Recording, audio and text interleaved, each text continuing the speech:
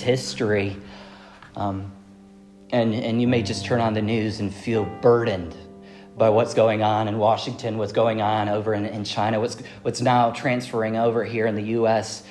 And or maybe it's the fact that you are feeling suffering personally, and you've been going through struggles, heartaches, whether it be relationships or sickness that you yourself cannot overcome.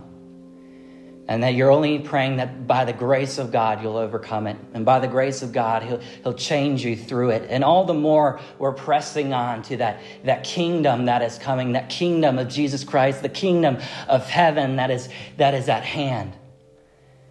And in the book of Matthew, we get this theme of the kingdom of heaven. The kingdom of God is coming. And the first thing that Jesus says to begin his ministry is, repent, for the kingdom of God is at hand.